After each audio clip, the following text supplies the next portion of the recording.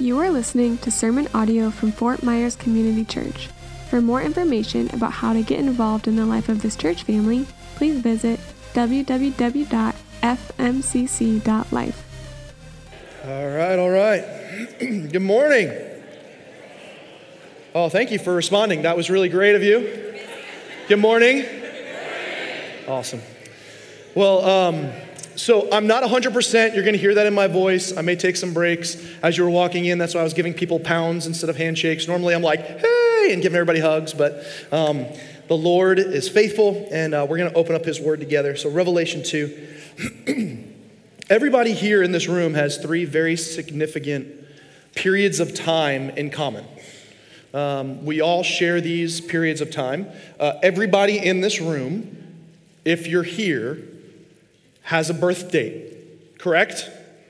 You may not know what it is, but you have a birth date. There's a day that you were born. And everybody in this room shares another significant date. It's the day that you're going to die. And so you have an end date, an expiration date. We don't know when that is yet, but everybody has that. I know that's why you came to church today. You wanted to hear and get reminded of the fact that we are mortals. But we have a birth date, we have an end date, and then there's a third period of time that we all have in common. Often this is symbolized by a dash. There's a period of time that we all have where we have breath in our lungs between our birth date and our end date, and it's the in-between. And so this morning we're going to be looking at what it looks like to live faithfully and be bold in the in-between. I love what a pastor and author, Louis Giglio, said. He said, "What will you do with the dash? What will you do with the dash?" I was at an event recently, and there was a speaker there. He's a football player. His name is Tim Tebow. Does anybody know who Tim Tebow is? Oh, that's embarrassing. I didn't mean for that to go up.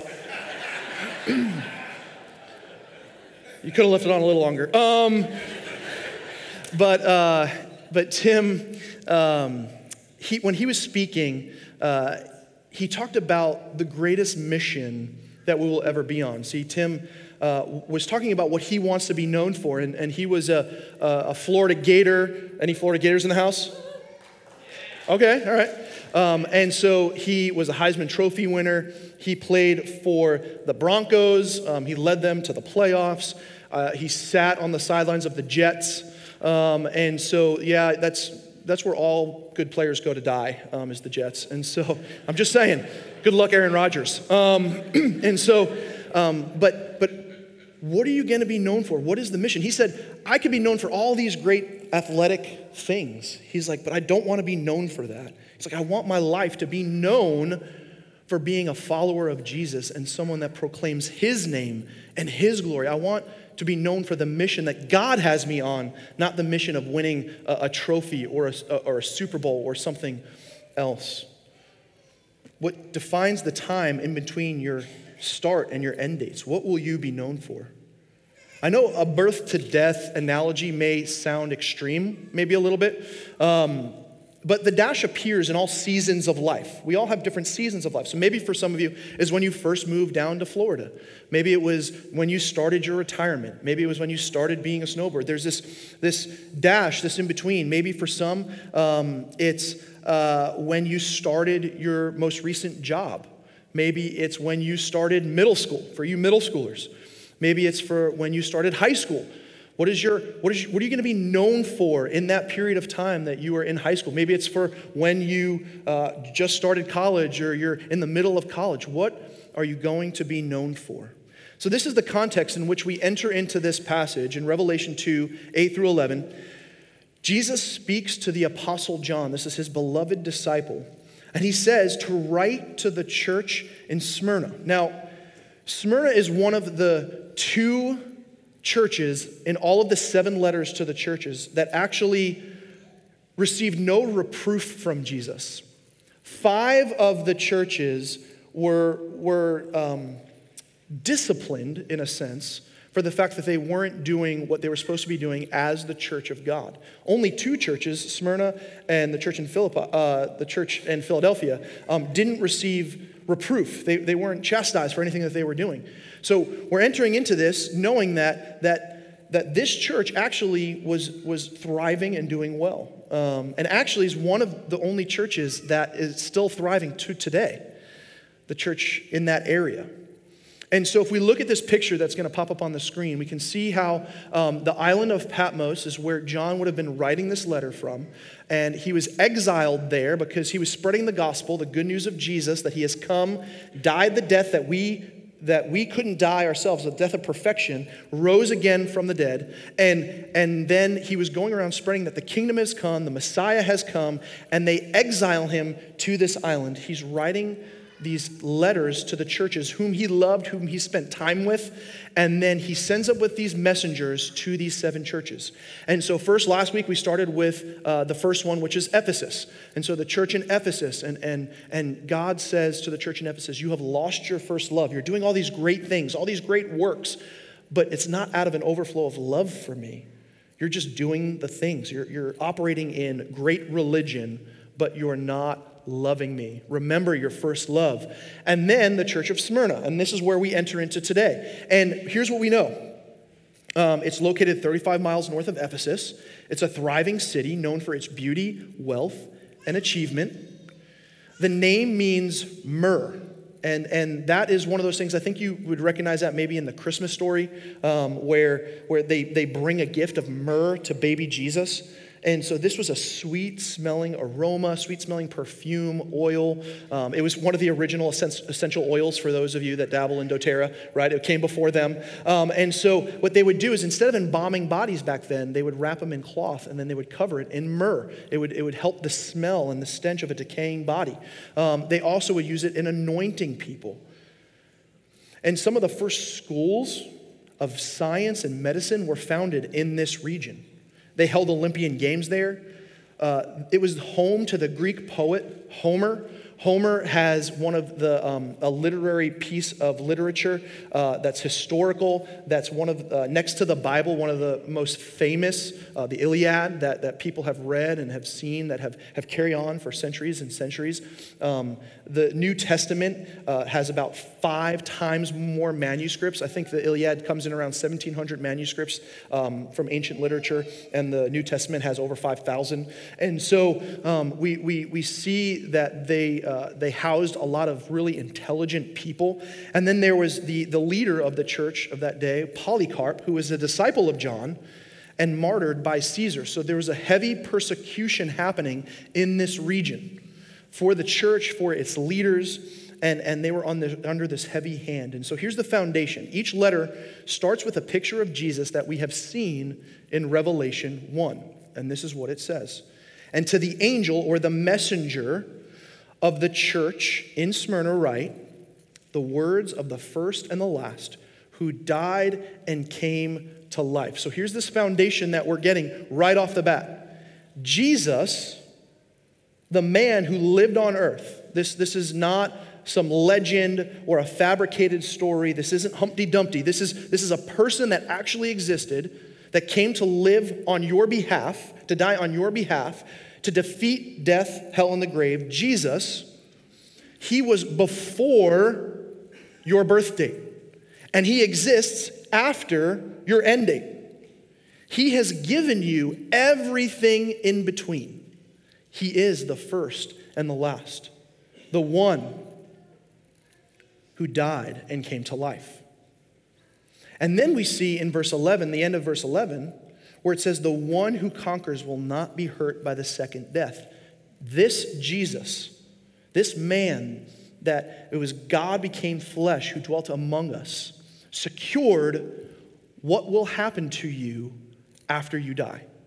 That is who Jesus is. He has secured eternity for everyone who places their faith and their hope in him as their Lord and Savior. So the question is, what does Jesus want us today to know and understand from the church in Smyrna? So we're going to dive in. Sound good? All right, grab your Bibles, open them up. I'm going to pray for us, and then we're going to jump in. Jesus, this is your word to us. Thank you for speaking this to the Apostle John. Thank you for preserving this for thousands of years so that we today can sit in this place in freedom and read it and hear your words to us, your church, your bride. So I pray that that this word would not fall on deaf ears, that we would have eyes to see and ears to hear. We love you. It's in your name that we pray. Amen. Here's the first thing that we see written to the church in Smyrna. Verse 9 through 10. The children of God will experience tribulation and pain. Look at this with me.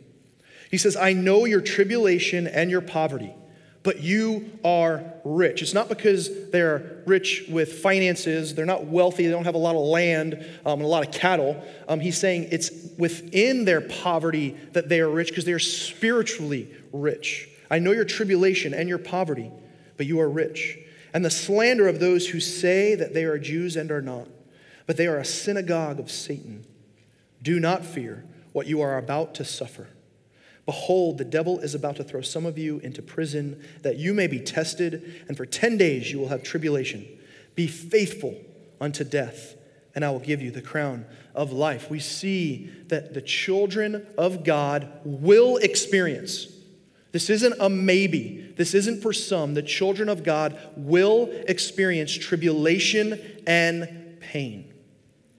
Although they're this wealthy town, the church was physically poor, and there were repercussions to the persecution. It was that they had these privileges removed from them. So there were these privileges that the townspeople would receive that the people that were a part of the church of Jesus Christ would not receive. They were not allowed to partake in certain things because they had this tag on them of being a part of the church of Christ. And so there are three major issues that they were battling here. One, it was emperor worship, pagan idolatry, and the hostility of the Jews. So the Jews would have been someone who had read and memorized and learned the Torah, the first 5 books of our Bible. They would have ascribed to the law, that the law is what saves you from hell. And they did not believe that Jesus was the Messiah. And so they were persecuting the church because the church was saying that it was Jesus who saves and Jesus alone who saves. There's no law that you could add into the gospel, the good news of Jesus. And so what a lot of people were doing is they were taking the law and saying you have to do the law and believe in Jesus in order to be saved. But that's not what salvation is. Jesus plus nothing equals our salvation. Not Jesus plus circumcision, Jesus plus following these rules, Jesus plus doing these rituals. It was Jesus alone that saves, by faith alone, through grace alone, in Christ alone. But the Jews were fighting against that. They were saying Jesus wasn't God. He wasn't the Messiah. He didn't raise from the dead. So they were persecuting the church. And the townspeople were persecuting church that didn't believe in Judaism, and they also didn't believe in Jesus. They were saying, no, the emperor is king and Lord. They were saying that you have to worship our idols, our gods. So they would have these made-up gods, God of the sun, or God of the water, or God of something. They would make them up. They would build some kind of an image that they thought that this God looked like, and they would say, now you have to worship them. So they would do these rituals and these things to make people bow down and worship these statues or these figures or these things. And so they're coming into these major issues, and there is a continual call to the church of Jesus to compromise. We experience that today, in case you're coming in here and you don't understand that. A call to compromise. All they had to do was just sprinkle some incense at the base of a statue. That's it. Like, why is that a big deal? Just go sprinkle some incense, get the stuff the privileges that come along with that, and then go back home and repent and say, sorry, God. I didn't really mean that. It was just a call to compromise. They could call Caesar Lord and then later on be like, just kidding, God. I mean, why not, right? If it came along with privileges, if it came along with stuff, then just do it and then say, I'm sorry later. This would have been done, this compromise would have been done to secure a better life. I mean, I don't know about you, but I don't like to be uncomfortable. Anybody here love being uncomfortable? But just love it? Like, you love looking at your bank account and seeing zero? Like, it's just, I love, that's where I want to be. No, that's actually not the culture we live in. We actually like comfort. We like stuff. We like new clothing and new shoes and new cars and whatever it may be. You could insert anything into that. Because some of you are sitting here and you're like, oh, not me, but there's something. I promise there's something. We enjoy our comforts. And there's a call here to compromise. And a compromise that wouldn't kill anyone. I mean, they just tried to convince the church, you can have both. You can have Jesus and privilege. Just like our culture today has tried to convince us of over and over and over again. You can insert anything into that from our culture today. Hey, just believe in these things, follow these things, do these things, and Jesus is good. You could have him on the side, or he could even be your thing, but also these things should be okay, and these things you should do. A continual call to compromise. For those who trust in Jesus, the call is to lay down your life. And that's hard. Lay down the privileges, lay down the comfort, lay down the security, lay down what the world values, and pursue what God values. So what do people value? I mean, we value success, money, power, influence. I mean, influence is a big one in like the younger generations today. I mean, trying to be an influencer on social media is like a thing. How many likes you get, right? So you're taking pictures of everything and posting everything in hopes that some brand or some people will see it, and then they'll send you free stuff so you could post that stuff so that they'll send you more free stuff. That's what an influencer does. Like, you want to have influence in people's lives. And some of that is not super negative. Some of it are people trying to proclaim a good message, right? Some kind of moral thing. Hey, be a good mom or be a good dad or be a good person and help people. And by the way, send me the free stuff so I can put that on my next post. Money, success, influence. And our human nature fights so everyone values what we value. Let me say that again. Humans, people, fight so that everybody else in the world values what they value. So what we do is we come up with slogans, and then we print those slogans on a t-shirt, and we ask everybody to wear the t-shirt. And just by not wearing the t-shirt, you're against us. If you don't wear my t-shirt and put this thing in the ground in front of your house, or say this thing over and over again, or post this thing, then clearly you're against what we're doing. You're against our agenda. You're against humans, clearly, because you're not posting and wearing the shirt. If people don't value what you value, then you're against them. You're anti them. You know what? You might as well just go print the other opposite shirt of what we're trying to say. That's the world we live in. The children of God will experience tribulation and pain. Jesus is encouraging this church because they are holding true to his message of faith alone, by grace alone, in Christ alone. They're holding true to this message. They're encouraging them, but he's also warning the church. He's saying there's more to come. This persecution, this suffering, it may be bad, but it's going to get worse.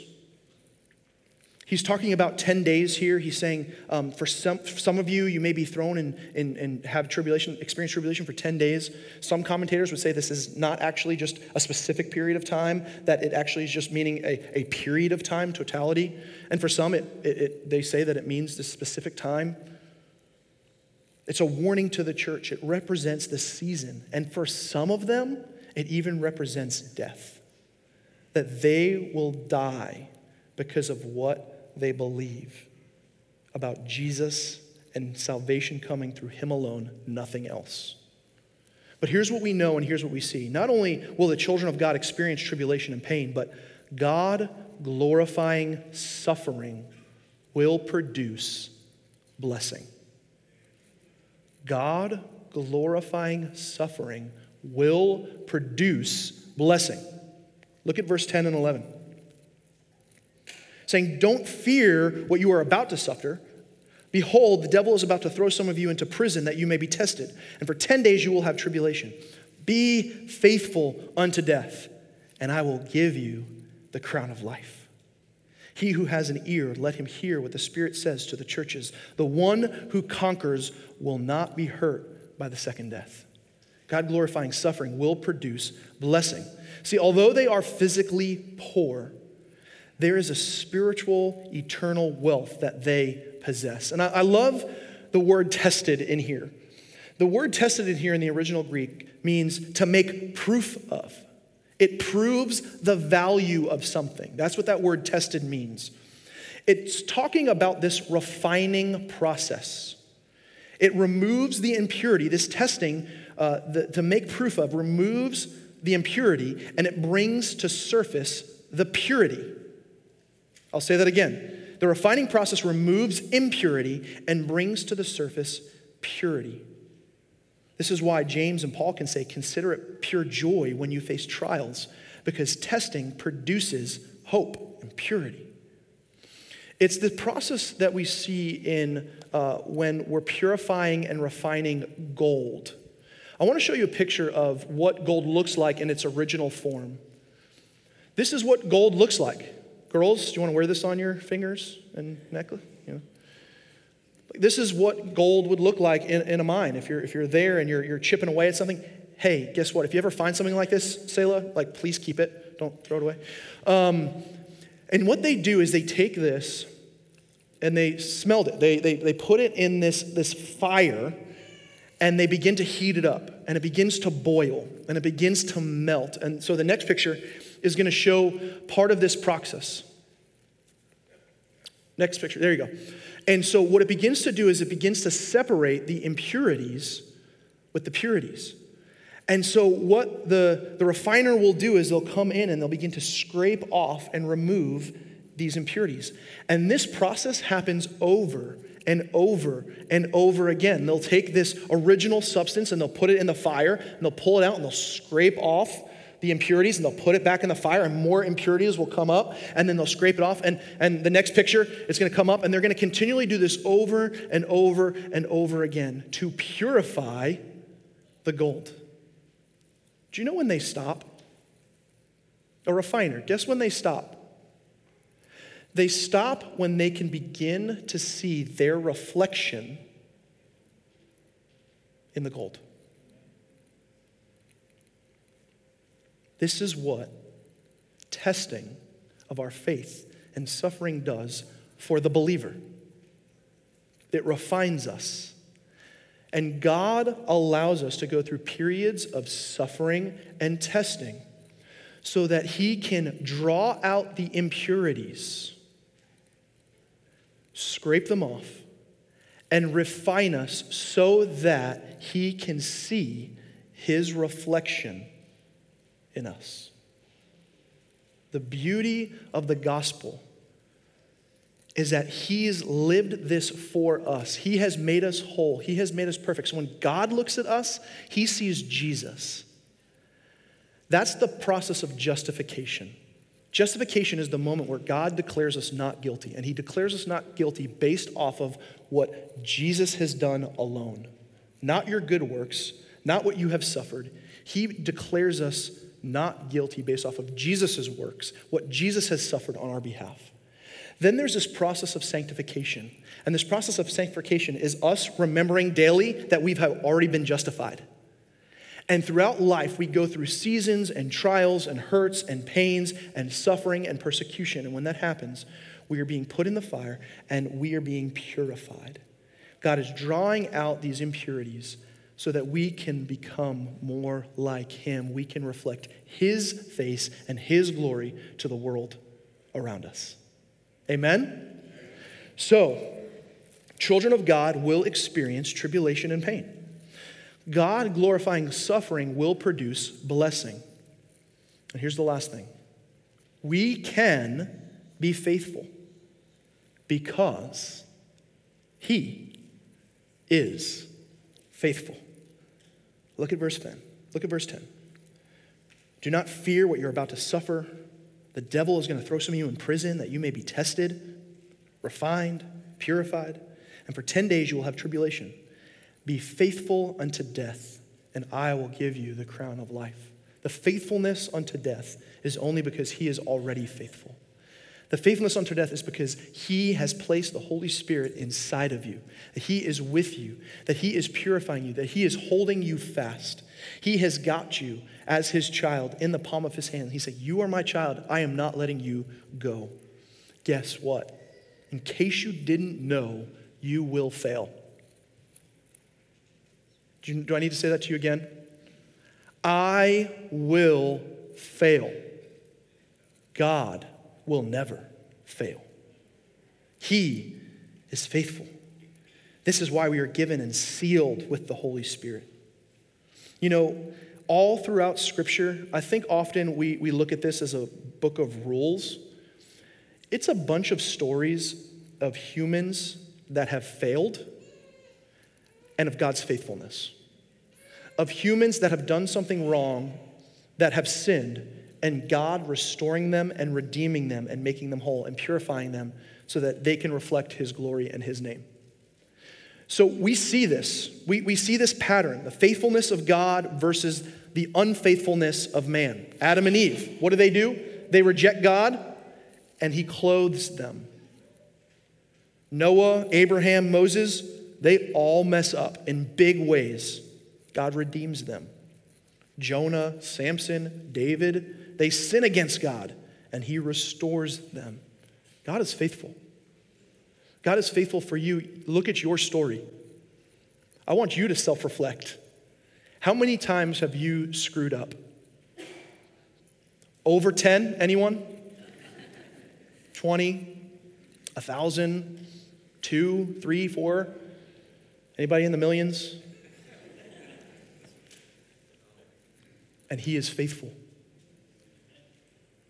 He's given you the Holy Spirit to convict you, to draw you back into relationship with him. His faithfulness does not go away in your unfaithfulness. He holds you. He keeps you. If you're coming in here this morning beaten down because you've had a week of miserable failures, you've just joined a long line of brothers and sisters who have done the same. You will be unfaithful, but he is faithful. Children of God will experience tribulation and pain. God-glorifying suffering will produce blessing. We can be faithful because he is faithful. And here's our response. Be bold. Be bold. I mean, this is what we're seeing. I mean, that's what he's encouraging the church in Smyrna to do. He's just saying, be bold. Keep doing what you're doing. Go and share the good news. So you have a start date, you have an end date, and there's this in between. Be bold with it. You only have a short time. The Bible calls it but a vapor. It's there in the morning and then disappears by mid-afternoon. For the true children of God, suffering and persecution will happen. But this is what he says, do not fear. Be faithful. And this is what it reminded me of as I was processing this week. I was praying over my own heart, my own life, and how often I do mess up and how faithful God has been over the course of my life. And here's where boldness to me came to. Either you are in the game or you're in the stands. I know it's a sports analogy. I know it doesn't connect with everybody. But I think in some way, shape, or form, all of us have seen some sort of a game or been a part of some sort of an athletic sports game, whether it's with your kids or if you've played them. You're either in the stands or you're in the game. And the people in the stands don't get the Super Bowl ring. I mean, you could dress the part. You could have the jerseys. You can know every name of the people on the team. You can know their favorite ice cream. You can know their dogs and their cats' names. You can know everything about the team. You could even coach them from your sofa at the TV. But in the end, if they win the Super Bowl, you do not receive a Super Bowl ring. In the end, what do we see in verse 10? Be faithful unto death, and I will give you the crown of life. That is so much far greater than any Super Bowl ring that this world can ever make. And they keep trying to get more grand and more grand and more grand. But the crown of life, eternity with the King of Kings and the Lord of Lords, eternity with the Creator of all things, like that's the crown of life that we get to experience. That's what we get to look forward to. You're either in the game or you're just watching and observing. And those watching and observing are not part of the family. We can play the part. We could come and sit in these seats. We could act and even check the box, like when you're filling out a form and says, faith or whatever, and you say Christian, oh yeah, that's mine.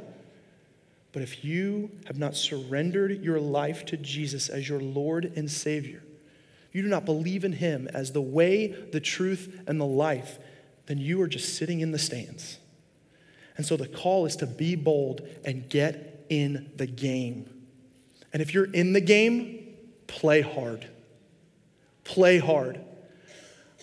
In high school, I played football. I know, don't judge me on that, all right? I was a football player. Seriously, that's funny. My mom's laughing at me. Jeez.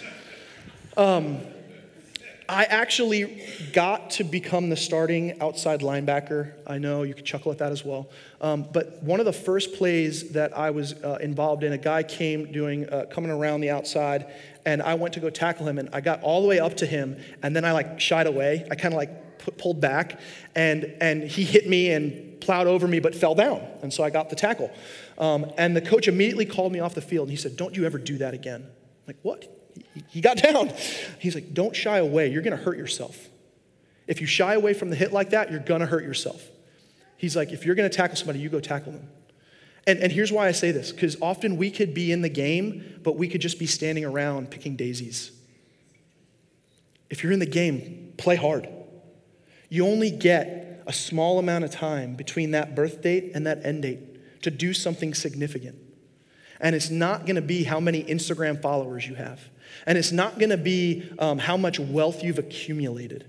And it's not going to be what your portfolio looks like. What it's going to be is how did you make the name of God and the name of Jesus great?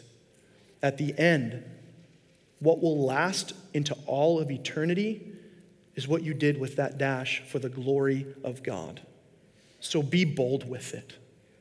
Be a people like the church in Smyrna that said, I don't care what kind of persecution and suffering is going to come. Oh, my manager's going to be upset with me because I shared the gospel with somebody. Oh, somebody's hurting at Starbucks, and so I'm going to sit and pray with them, and everybody's going to be looking at us weird. Be bold with whatever God has placed before you for his name and for his glory. I want to read this account of Polycarp. So this was the guy that I told you earlier that was a leader in the church in Smyrna. He was a disciple of the Apostle John. He served the church and led the church in Smyrna for years. This is an account of him. I want to read this to you, and then we're going to end. They were going to kill him. They were going to persecute him. They were going to execute him because he was leading the church, telling everybody that Jesus is the only way, the only truth, and the only life. Because he would not sprinkle incense or worship their false gods, they sought to kill him. So then they went to seek him out, and they arrived at his house. And the soldiers who came to get him were surprised to see how old he was. He was 86 years old when they came after him. Having mercy on him because he was an elder, someone older, they said, hey, listen, just say Lord Caesar. That's all you got to say. Just say the words Lord Caesar and be done with it. He declined. But he asked if he could just pray for a few minutes before they left the house. And so for 2 hours, he prayed. And some of those soldiers came to put their trust in Jesus hearing him pray. Then he was brought before the proconsul. And all they said was, listen, just curse Christ and be done. This was his response. 86 years I have served him, Jesus. And he never did me wrong. How can I blaspheme my king? Then they threatened him. We're going to release on you some wild beasts for them to tear you apart limb by limb. You know what he said? I'm going to paraphrase. Bring it on. And they said, all right, if that doesn't scare you, we're going to burn you at the stake. We set this big fire and we're going to burn you. You know what he responded? Bring it on. As they set up the fire, he started to speak out and share the good news of Jesus again. And more people received Jesus as their Savior. Christians, children of God, we are called to be bold. Going back to what the pastor and author Louis Giglio said, what are you going to do with your dash? There is grace for all of you sitting here today and that look at your life and say, man, I haven't done a whole lot. There's grace. God has brought you to this point right now to hear this word. There's a select group of people in this world that are sitting here looking at this verse, hearing these words to be bold. We can change and transform through the power of the Holy Spirit to go out and be bold from this moment on. This could be the start of your new season, the new dash. Lord, I pray that you would make us a people who are bold, knowing that we will receive the crown of life, that we will not taste the second death. Can I pray for us? Jesus, I pray that we would be bold. God, we know that things aren't going to get any easier. We know that our world is shifting and changing. And as our world shifts and changes, it's going to be harder and harder to have faith in you, to trust you alone. And so, God, I pray that we would be bold, that we would stand firm on your good news, on your word, that we would live lives of legacy for your name, for your glory. Give us grace when we fail, mercy when we feel like we can't go on. Raise us up. Give us confidence in you and you alone. In your name we pray. Amen. I'm going to invite up Tim Eyrich, one of our elders, talking about a faithful life of a man who loves Jesus and has served Jesus well. Tim would like to share a few words with us, and then we're going to pray one more time.